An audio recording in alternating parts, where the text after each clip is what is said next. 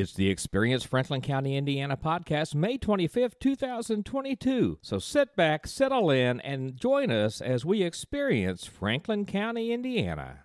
It's time for our fun facts of the week. You know, music is such an important part of our culture, of our heritage here in Franklin County. All kinds of music, all styles of music.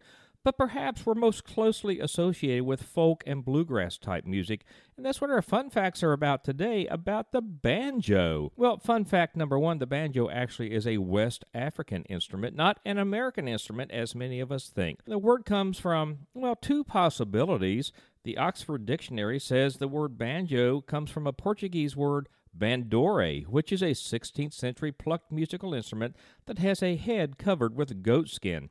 However, the Cambridge History of American Music suggests the English word comes from a Bantu word called banza. That certainly makes sense to me. The first written description of the banjo dates back to 1687, and it's a journal entry by Sir Hans Sloane, who was an English physician visiting Jamaica. He saw West African slaves playing an instrument that looked just like a banjo. The first commercial manufacturer of the banjo was William Booker. In 1845, he moved to Baltimore from Germany and started to sell custom banjos in his shop. He standardized the wooden frame rim and introduced a bracket system, calling it the screw head banjo, and that's the way most banjos are still manufactured today. Well, banjos are popular in all kinds of music, from folk to rock to jazz. Did you know there have been entire symphonies written about the banjo? And as a matter of fact, did you know there is a banjo orchestra? Joe Raposo, he's a composer that created most of the music for the famous TV show Sesame Street. He assembled a collection of different instruments and built a 70-piece banjo orchestra to record some of his original music. Banjos come in several styles, 5-string, 4-string, and more. The Roaring Twenties and the Jazz Age made the 4-string banjo a real hot ticket among the community. The craze didn't last for too long, and unfortunately around the 1940s, the 4-string banjo was replaced by the guitar. However, the 4-string or tenor banjo is making a great resurgence these days, and you can occasionally see it played around Franklin County, Indiana. Well, there are a lot of different ways to play a banjo. The banjo holds a whole universe of amazing sounds, and they can differ depending on the way someone plays an instrument. Well, the traditional way of playing is when players pick the strings in an upward motion with their fingers and a downward motion with their thumb. There's another old-timey style called claw hammer, also called frailing, that takes advantage mostly of downpicking with the backs of your fingernails. Well, although it's mostly associated with American folk music, the banjo really knows no borders. Banjo music can't be squeezed into tight frames of just one genre. It covers many popular styles, and you can hear banjo music playing on rock, folk, jazz, rhythm and blues, and yes, even classical music. There you have it, a few fun facts this week about the banjo. Well, welcome back. We are here with Leanna Rao today. I'm so excited to talk with Leanna. Leanna, how are you this afternoon? I'm great, thanks. Leanna, you're with the Special Olympics. So tell us, first of all, what exactly are the Special Olympics? Yes, Special Olympics is a sports organization that uses the power of sport as a catalyst for social change, working to end discrimination, just to empower those with intellectual disabilities. This organization allows them to reach their fullest potential on and off the playing field. Awesome. Well, tell us a little bit about what led you to Special Olympics. Was there a life event? Was there something that said, this is something I need to be involved with? Well, 2 of my children have autism. And when we moved to Franklin County, we were new to this community. And we were searching for something that would help connect us to the community, but also understand what we're going through as a family with those with disabilities. And Special Olympics became our community and our family here in Franklin County. But it just didn't take those with disabilities in our family.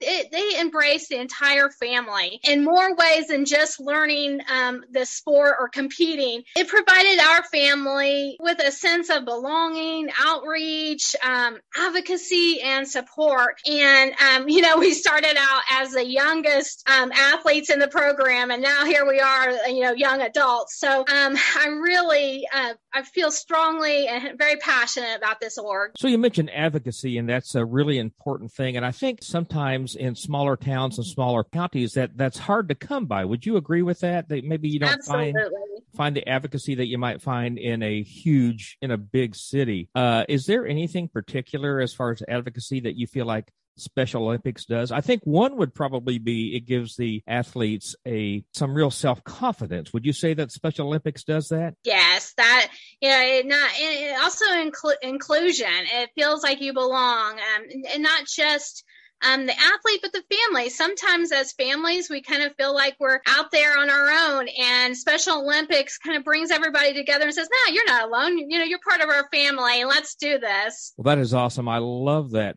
So what is your specific role in the Special Olympics? So I am the Special Olympic County Coordinator for Franklin County. Due to the pandemic, Franklin County did not practice or compete for over 2 years, and we are so excited to be back. We've had to start all over kind of from scratch, new coaches, new volunteers, and I'm helped building back our administration for this org.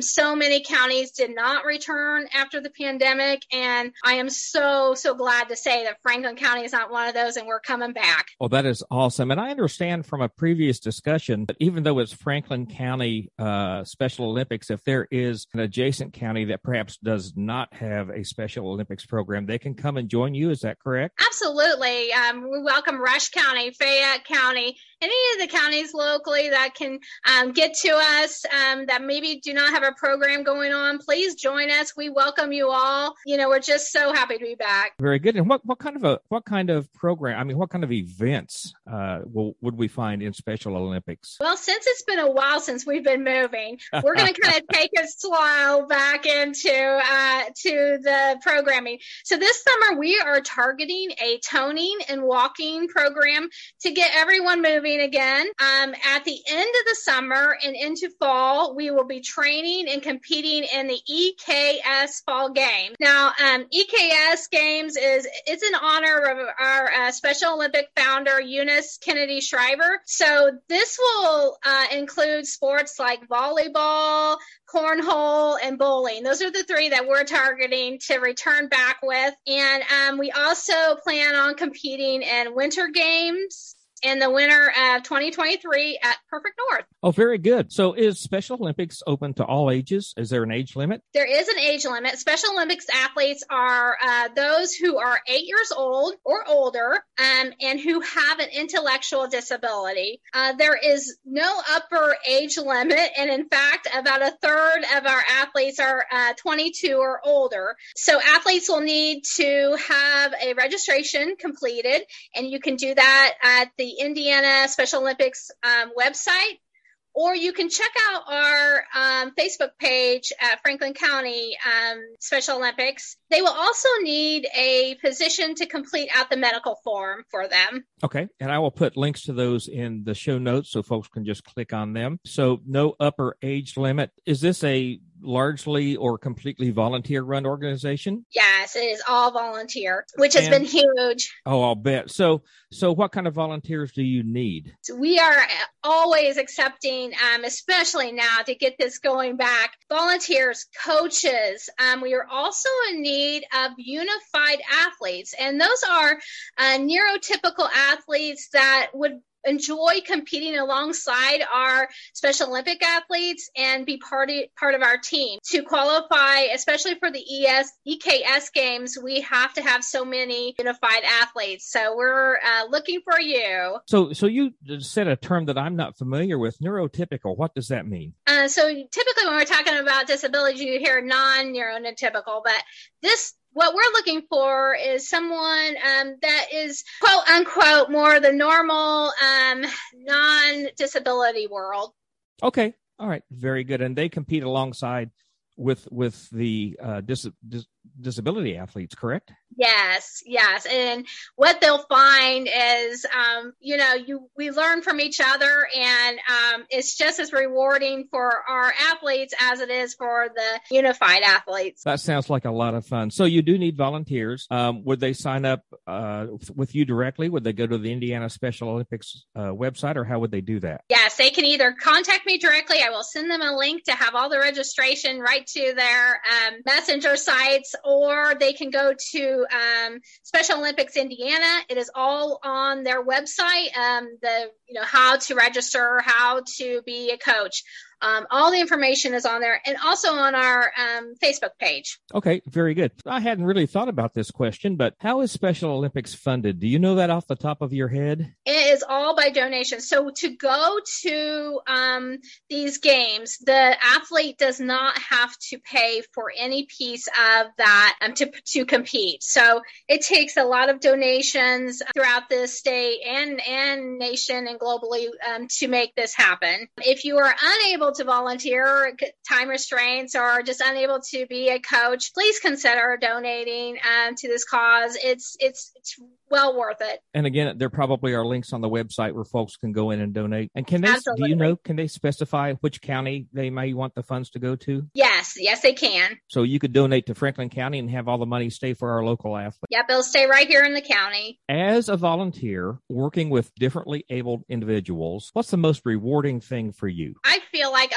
I said before, you go into thinking that you are going to help someone have a more meaningful life with disabilities. However, what I find is that it's the opposite. It actually makes you and your life so much better and so more fulfilled. I just think that it's just at the heart and soul of these athletes. It just does your body so much good, and it just makes you feel so good to be part of this organization. Very good. So you're going to start training in June, toning and conditioning, yes, getting ready for the fall games. And I will put links how folks can contact you. Special Olympics of Franklin County, Leanna Rao with us today. Leanna, thank you so much for spending some time with us. Thank you. And I'm Rick Garrett with Franklin County Tourism. Let's get back to the podcast. It's time for our upcoming events. Today, the 25th, it is Community Garden Day. We'll meet at the East Whitewater Trailhead, 10 a.m., weather permitting. Starting Thursday, May 26th, and going all weekend, it's Go Green Metamora, sponsored by Metamora's Creative Arts and Education Center. Thursday, the 26th, it's Euchre Night at Third Place in Brookville. Friday, the 27th, we have live music at Third Place in Brookville featuring the Doug Hart Band. Friday, Saturday, and Sunday, the 27th, 28th, and 29th, is the Metamora Chainsaw Invitational. There will be chainsaw carving all around town. Friday the 27th, it's Acoustic Final Friday at the Metamora Opry Barn. Come play a few songs with us or just sit and listen. Food will be available for purchase, and that's provided by the Metamora Lions Club. All weekend, it's the Off-Road Jamboree at Haspen Acres. And Sunday the 29th, we'll wrap up the weekend with the Adult Pour Painting class that's at Metamora's Creative Arts and Education Center. As always, you can check our website, franklincountyin.com/events, for updates on any of these or any new events that may be added.